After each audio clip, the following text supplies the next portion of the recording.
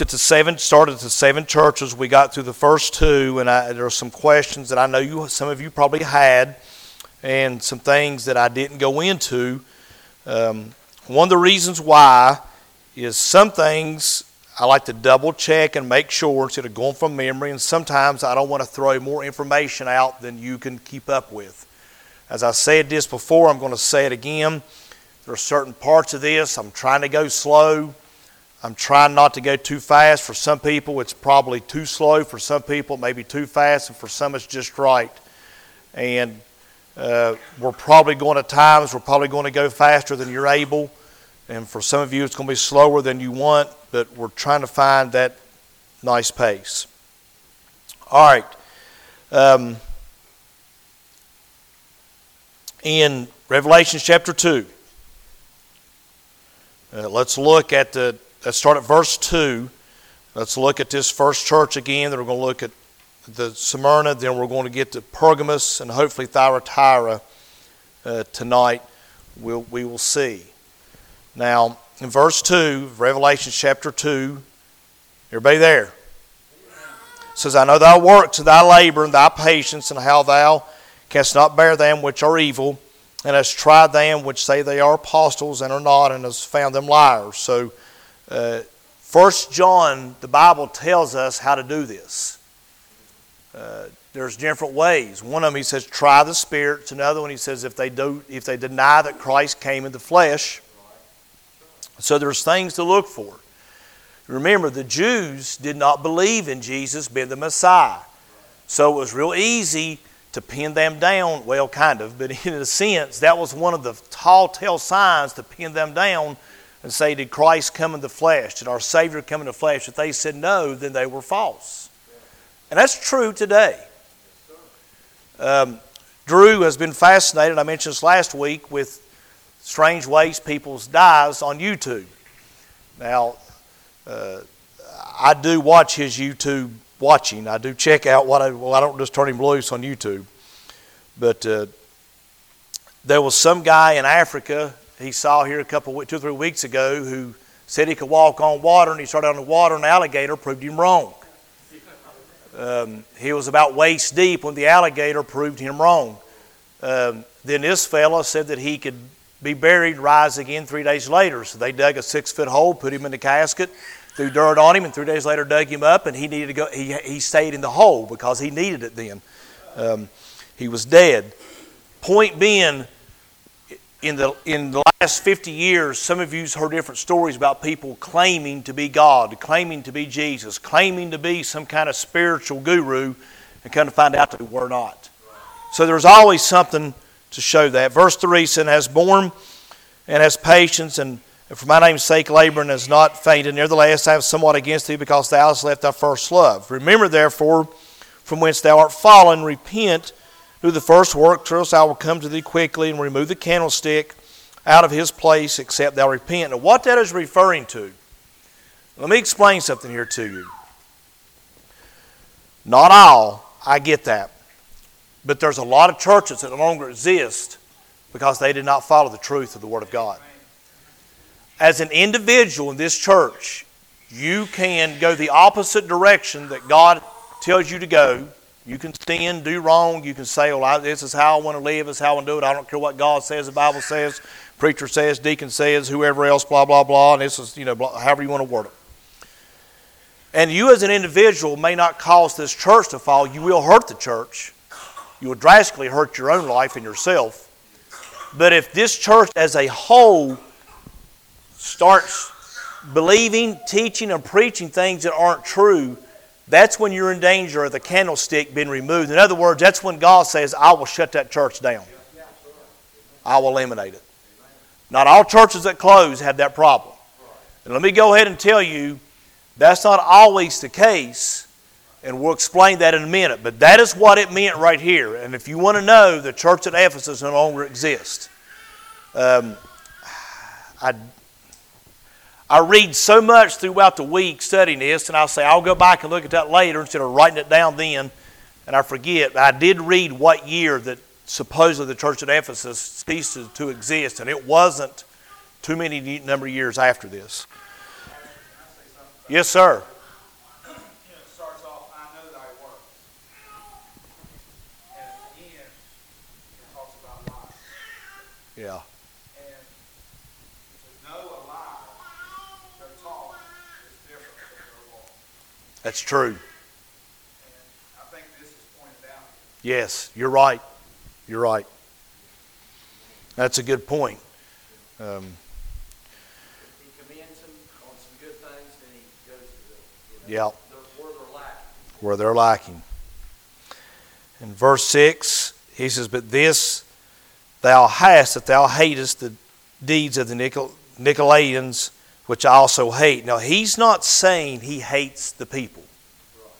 God doesn't hate anyone. He hates the sin, is what he hates. The works, the sin nature. That's what he hates. You've heard me say this numerous times. You want to know what God thinks about sin? You ask God to give you a real good vision of the crucifixion of Christ, and you'll find out what God thinks about sin. What he did to his son for you and I. I've heard this statement, hate the sin, not the sin. But I've also heard God doesn't send sin to hell, he sends the sin. That's right. It's exactly right. Our sins are in hell. That's where Jesus took them. But it's the sinner that's rejecting Christ who goes to hell. Real people, just like you and I, the people that you and I know, is who die and goes to hell. Okay.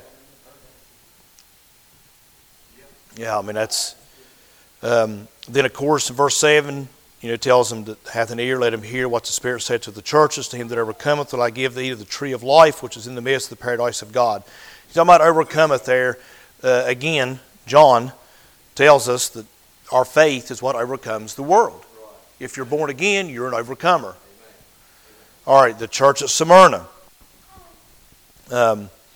He said unto the angel of the church in Smyrna, write these things, saith the first and last, which was dead and is alive. He's speaking of himself. This is Jesus talking. I know thou workest in tribulation and poverty, for thou art rich. We talked about that last week. He's speaking spiritually. They're rich spiritually. Now Smyrna, let me back up just for a second. Let me say this about Ephesus, and we'll look at these on the map in a couple weeks. Ephesus also was a major trade city. It was probably one of the largest cities at the time. It was where it was located on the Mediterranean Sea. It was a major seaport. She's fine. Honestly, it's not bothering me. No, it's fine. I said all the time, babies don't bother me. It's the big babies that bother me. If we be real, sometimes they can be distracting. We'll just be honest. But they really don't bother me. They honestly. But so over time, this harbor that they had, the way it was made is they could come into a harbor and it was like a water break from the sea. So the sea in their harbor was safe. And it was gentle waters. Well, over time, silt filled that harbor up, and as time went, Ephesus became a dying city. You also know that they had one of the 7 wonders of the ancient world. Does anybody know that?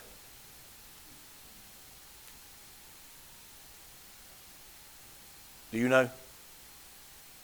Because I know you studied it. I'm looking at you, John.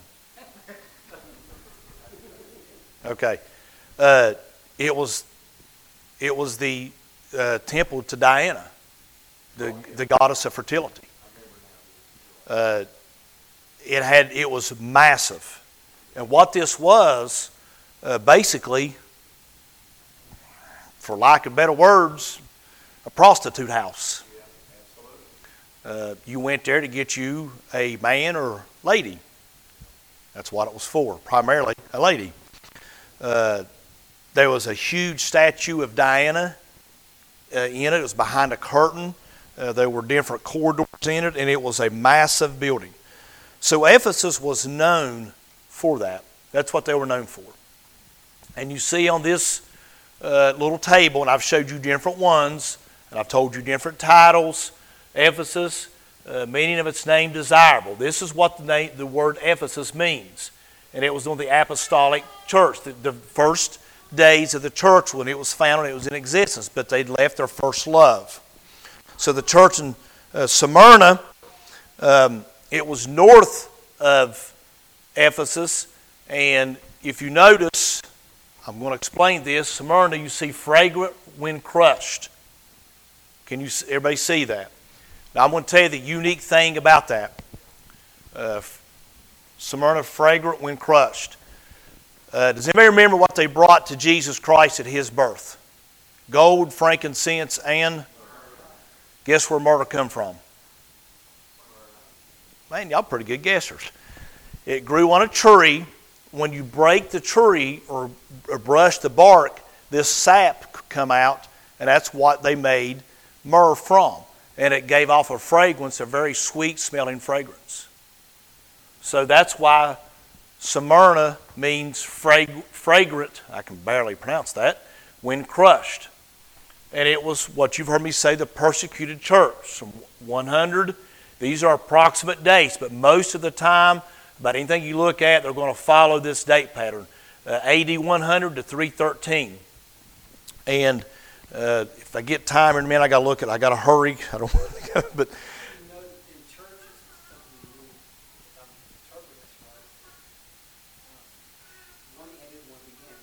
yes. Okay, let me explain this. They did. All of these churches were in existence when this letter was written. What this does is these churches follow the church age up to present time. So not only was it letters to actual churches at that time, this is also prophetically speaking. Church ages. If you follow these out, each one of them, and the reason I'm giving you the history behind them and spending so much time on this is this is going to matter as we go through this some. But each one was guilty of what they were accused of at that time. Obviously, if Christ tells you you're guilty, you're guilty. I mean, He ain't going to get it wrong. I mean, it's kind of hard to argue against Him. I tried. It don't work. But it also follows the church age. Have you heard people say Laodicean church age? You all heard that. We are in the Laodicean church age. And I'll explain that more when we get to Laodicea and explain to you what one of the most misunderstood and mistaken out of context verses I'll spew out of my mouth, where that comes from, what that means. So he tells them their poverties, and I know the blasphemy of them which say they are Jews, they are not, but are a synagogue of Satan. So this is false teachers coming in, trying to claim to be something they're not. Just like today, we got people come into a church, they claim to be something they're not. Right on down the line, you all have seen it. He says, fear none of these things which thou shalt suffer. Behold, the devil shall cast some of you into prison, that it may be tried, and he shall have tribulation 10 days. Be thou faithful unto death, and I will give thee a crown of life. Now, I'm going to tell you a little something here. I've looked different places from different people and about the 10 days. Now, if you remember, some of you remember this, when we started this, I said, I interpret in Revelations like I do the rest of the Bible, a literal interpretation. That means what it says is what it means. There are some things that has symbolic meanings, yes, and I think it's clear when it is. But here when it says 10 days, I have read commentaries, I have looked, and some of them's got some far-fetched math ideas, they got some kind of far-off things. Everything I can tell you is it was 10 days. 10 literal days. And it was for that church. They knew what it meant. He didn't have to tell us. Now, it applies to us, but it was not written directly to us. Does that make sense to everybody? Just like your epistles. Paul wrote the book of Romans to the church at Rome. But God put in the canon of the Scriptures, and it's definitely for us, but it was original intent was to that church in Rome. Paul didn't know it was going to be in our Bible 2,000 years later. He didn't know that. So 10 days is the best I can get. Be thou faithful unto death, and I'll give thee a crown of life. There's a martyr's crown that people who died for the cause of Christ can win. I don't recommend you go to the Middle East or somewhere, walk out in the street, start claiming Jesus so you can be shot down for the name of Jesus. I don't know that you'll win a crown, because that's more like suicide, to be quite honest with you. Anyway, and he says, "Him another hear, let him hear." So Smyrna was also considered a beautiful place. Now, let me read something to you, and we're going to look at this outline here just in a minute.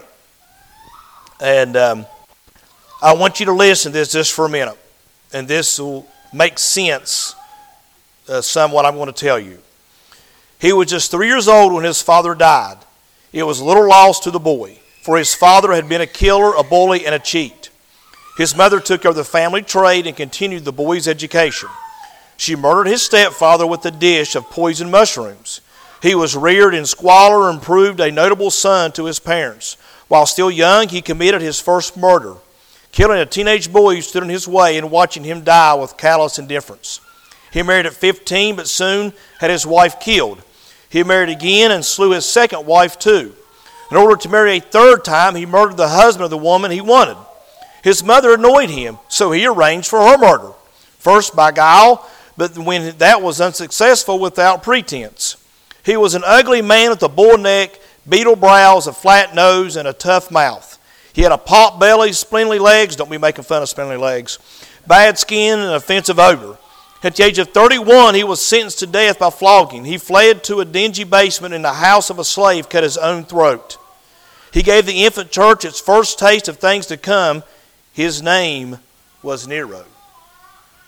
Does anybody know who Nero is? Does anybody remember me talking about him? He was the emperor, Roman emperor. That is who tried Paul. That is who had Paul beheaded. He was the first Roman emperor, Caesar, to really start the persecution of the church. And after him, it just kept on going. Let's see. He was the first persecuting Caesars of Rome. When John wrote from Patmos, Nero had come and gone. Another Caesar, Domitian, was on the throne. He was a suspicious and blasphemous tyrant. The time had come for the second round of official persecution to begin. In his second letter, John addresses a church that was soon to face the bitter hatred of the world. The church at Smyrna became the cameo of the church under fire. So Nero is who started the persecution of the church, and many Caesars after that continued. Has anybody seen the movie Gladiator?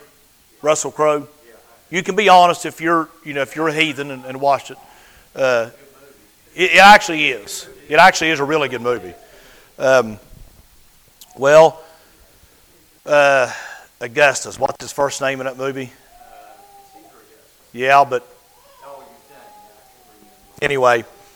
It's based on a real, actual Caesar, one of the Caesars, one of the Roman rulers. I don't think it really follows. I'm sure there's a lot of Hollywooded up, but the real Caesar's name is used. And in that movie, he's made to be a peaceful man and somebody of great worth and value and love. But let me go ahead and tell you, there was not a Caesar after Nero that loved the church. All of them killed Christians by the hundreds, with no malice. None. Rome is not the church's friend, and neither is the Catholic Church. So that is the persecuted church. Nero started it during the apostolic period, if you will. Then Smyrna church, as far as the church age goes, suffered like no church. And let me explain to you what that means. The church itself as a whole, from about AD 100 to AD 313, was heavily persecuted. Let me read on here. Go to verse 12. Is everybody there? Does anybody want to read that down to verse 17? He who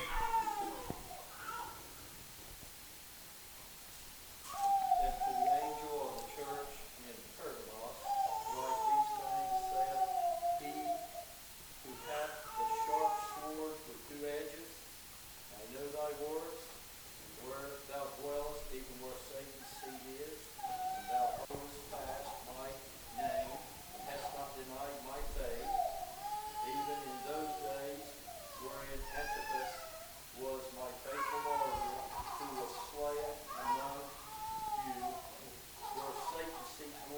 Okay, hold up right there just for a minute. All right, so he told me, he said, I know thy works and where thou dwellest, even where Satan's seat is. So Pergamos was a city steeped in idolatry, heavily idolatry. And they, if you look on your outline, let's go to Pergamos. It should be on about page 13, which I don't think it's actually 13 pages away.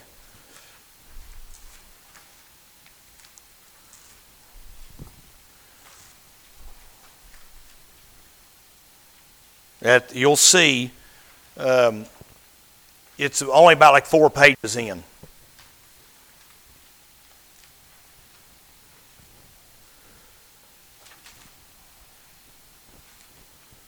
You'll see the outline where it says 1, what have you seen, Revelation 1, then 2, what is now, the 7 churches in Asia Minor, Ephesus, Smyrna, then Pergamum, there at letter C. Does everybody see that?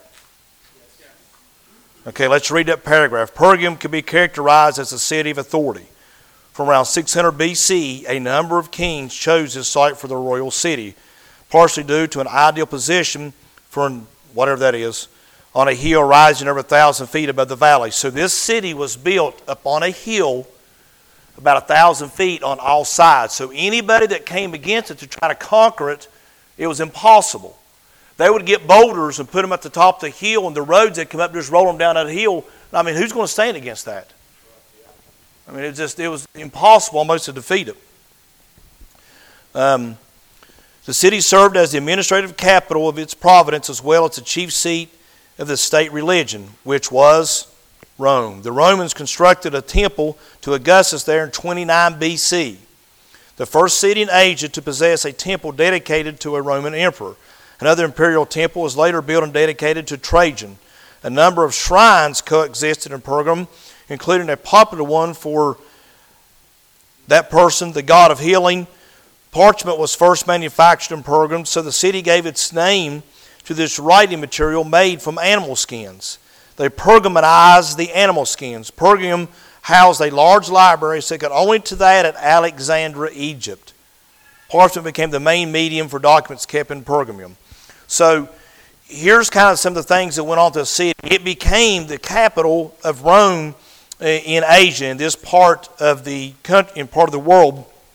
And what you could do is you came at times, you confessed loyalty to Caesar, that Caesar was God. They gave you a slip of paper or coin stating you did this, and you were free to worship any god you wanted, however you wanted. But you were first going to swear allegiance to Caesar. The Christians would not do this. They would say there's only one God, and he ain't Caesar. So therefore, they instantly made themselves a marked person for persecution. Does that sound familiar?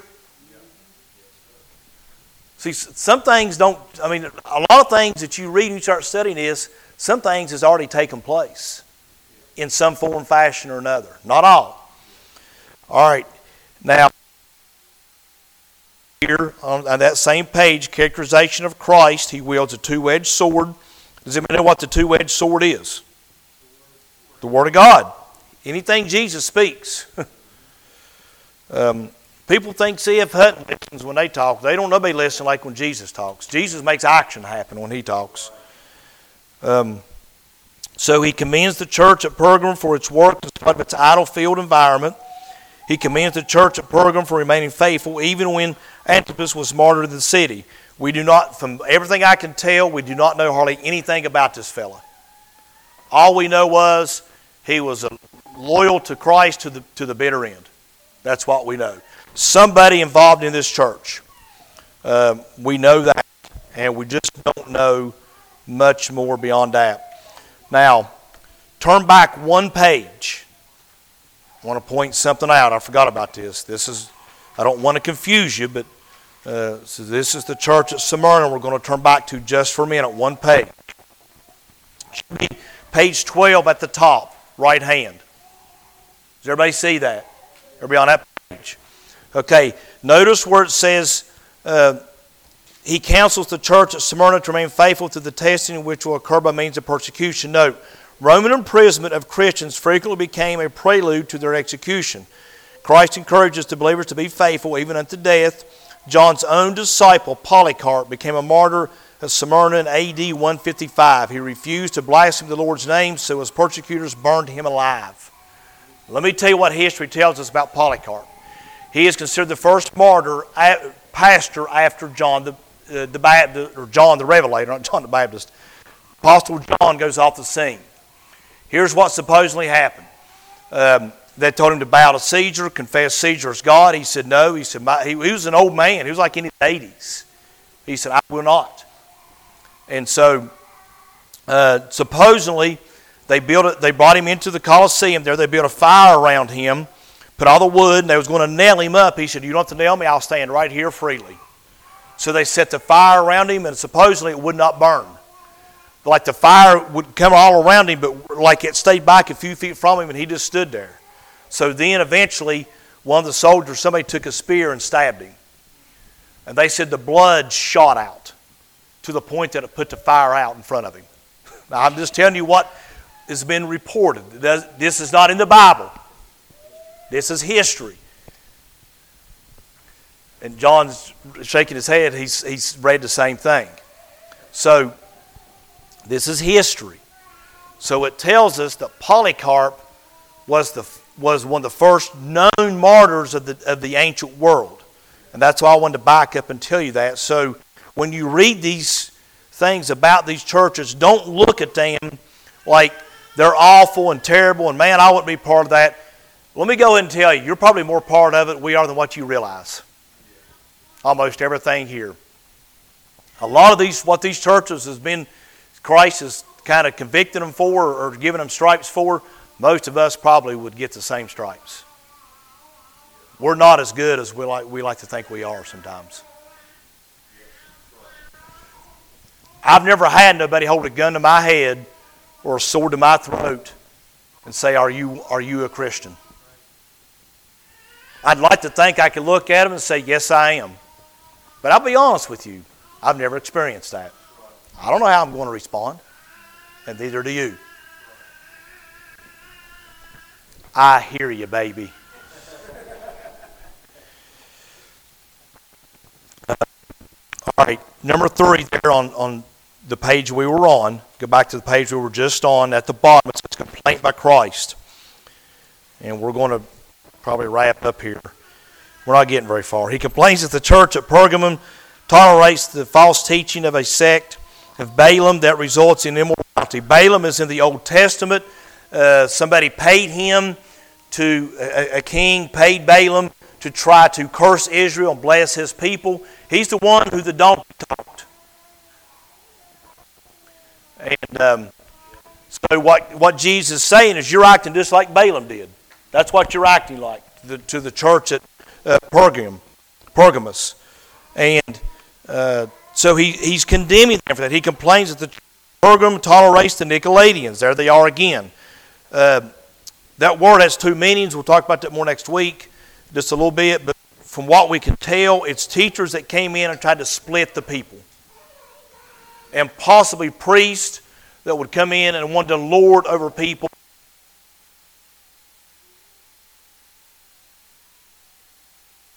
Does anybody know what year the Roman Catholic Church started?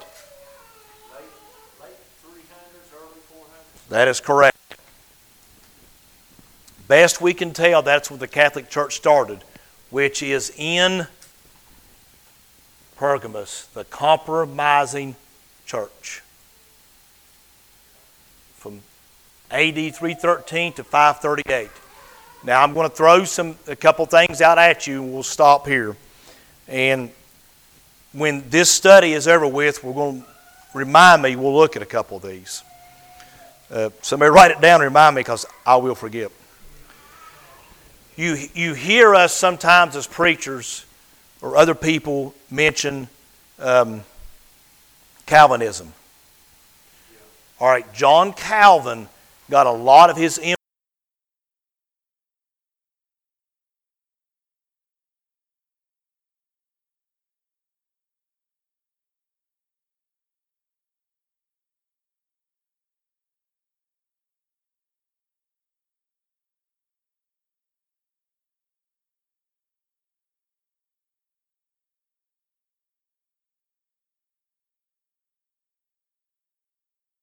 across this country right now, one called hyper-Calvinism, then just Calvinism. They call it the TULIP, the 5 points of Calvinism.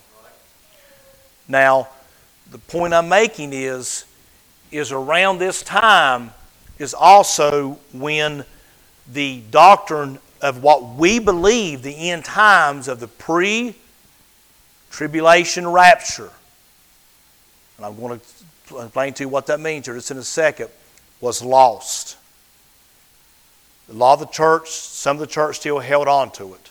But for years it was not taught by most of the church because of these false doctrines that was allowed to come in and take over. And we're seeing that again today. There's 2 things that I talk to any pastor in any country or any state that I hear. Number 1 is false teaching is creeping into the church. Number 2, don't get mad at me, the people of the church don't care. If you think they do,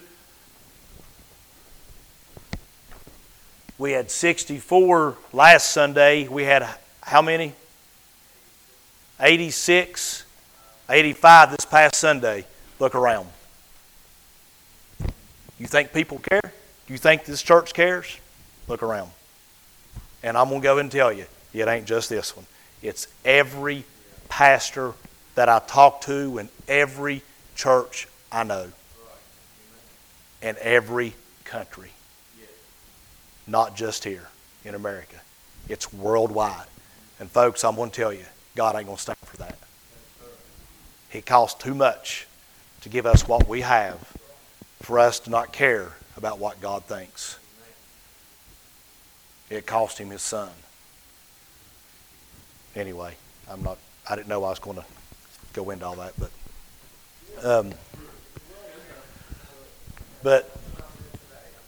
no.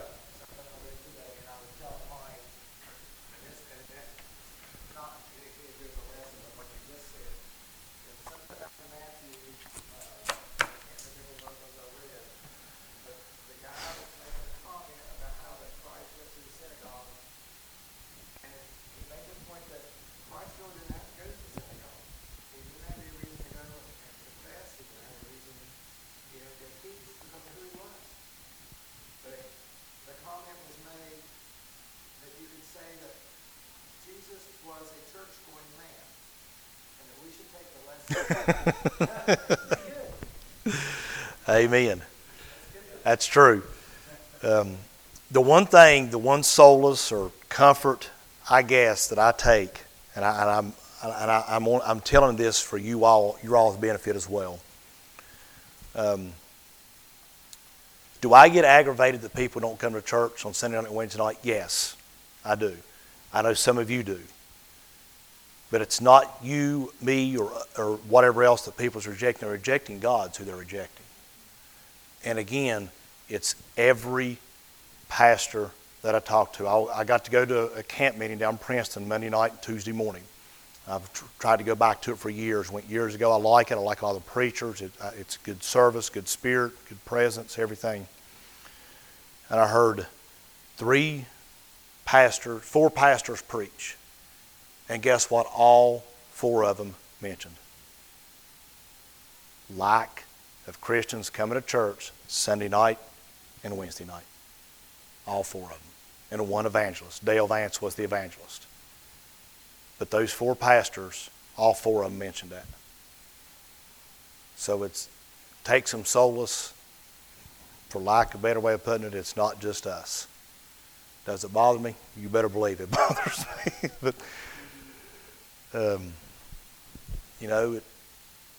each one of us is going to answer to God for how we conduct our life as a Christian. You as an individual. I can't be there to help you. Your spouse can't be there to help you. Your kids, your parents, nobody. It's you and Jesus. So, anyway, any questions or comments about the lesson? No, I don't know where Cain got his wife. We'll study that out. His mother-in-law. Pastor, Rex was asking me about the time when the Catholic Church started, all the stuff that you do with that. Yeah. He did. He kind of wanted to blend, from what I understand,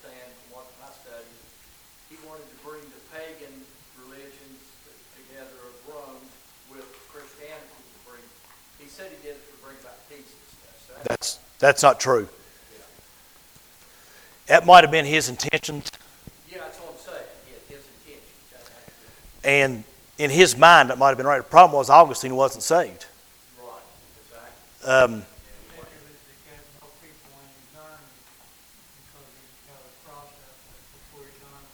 right. Um, Yeah, that's where it got started, was right in that time. so, just kind of an FYI there, that's when a lot of the religions that's taking place today got started. The only one that might be an exception to that time period, and I'll give you the history behind this one real briefly, is Islam. Does anybody know where Islam come from? Who it started with? Muhammad. Go back way further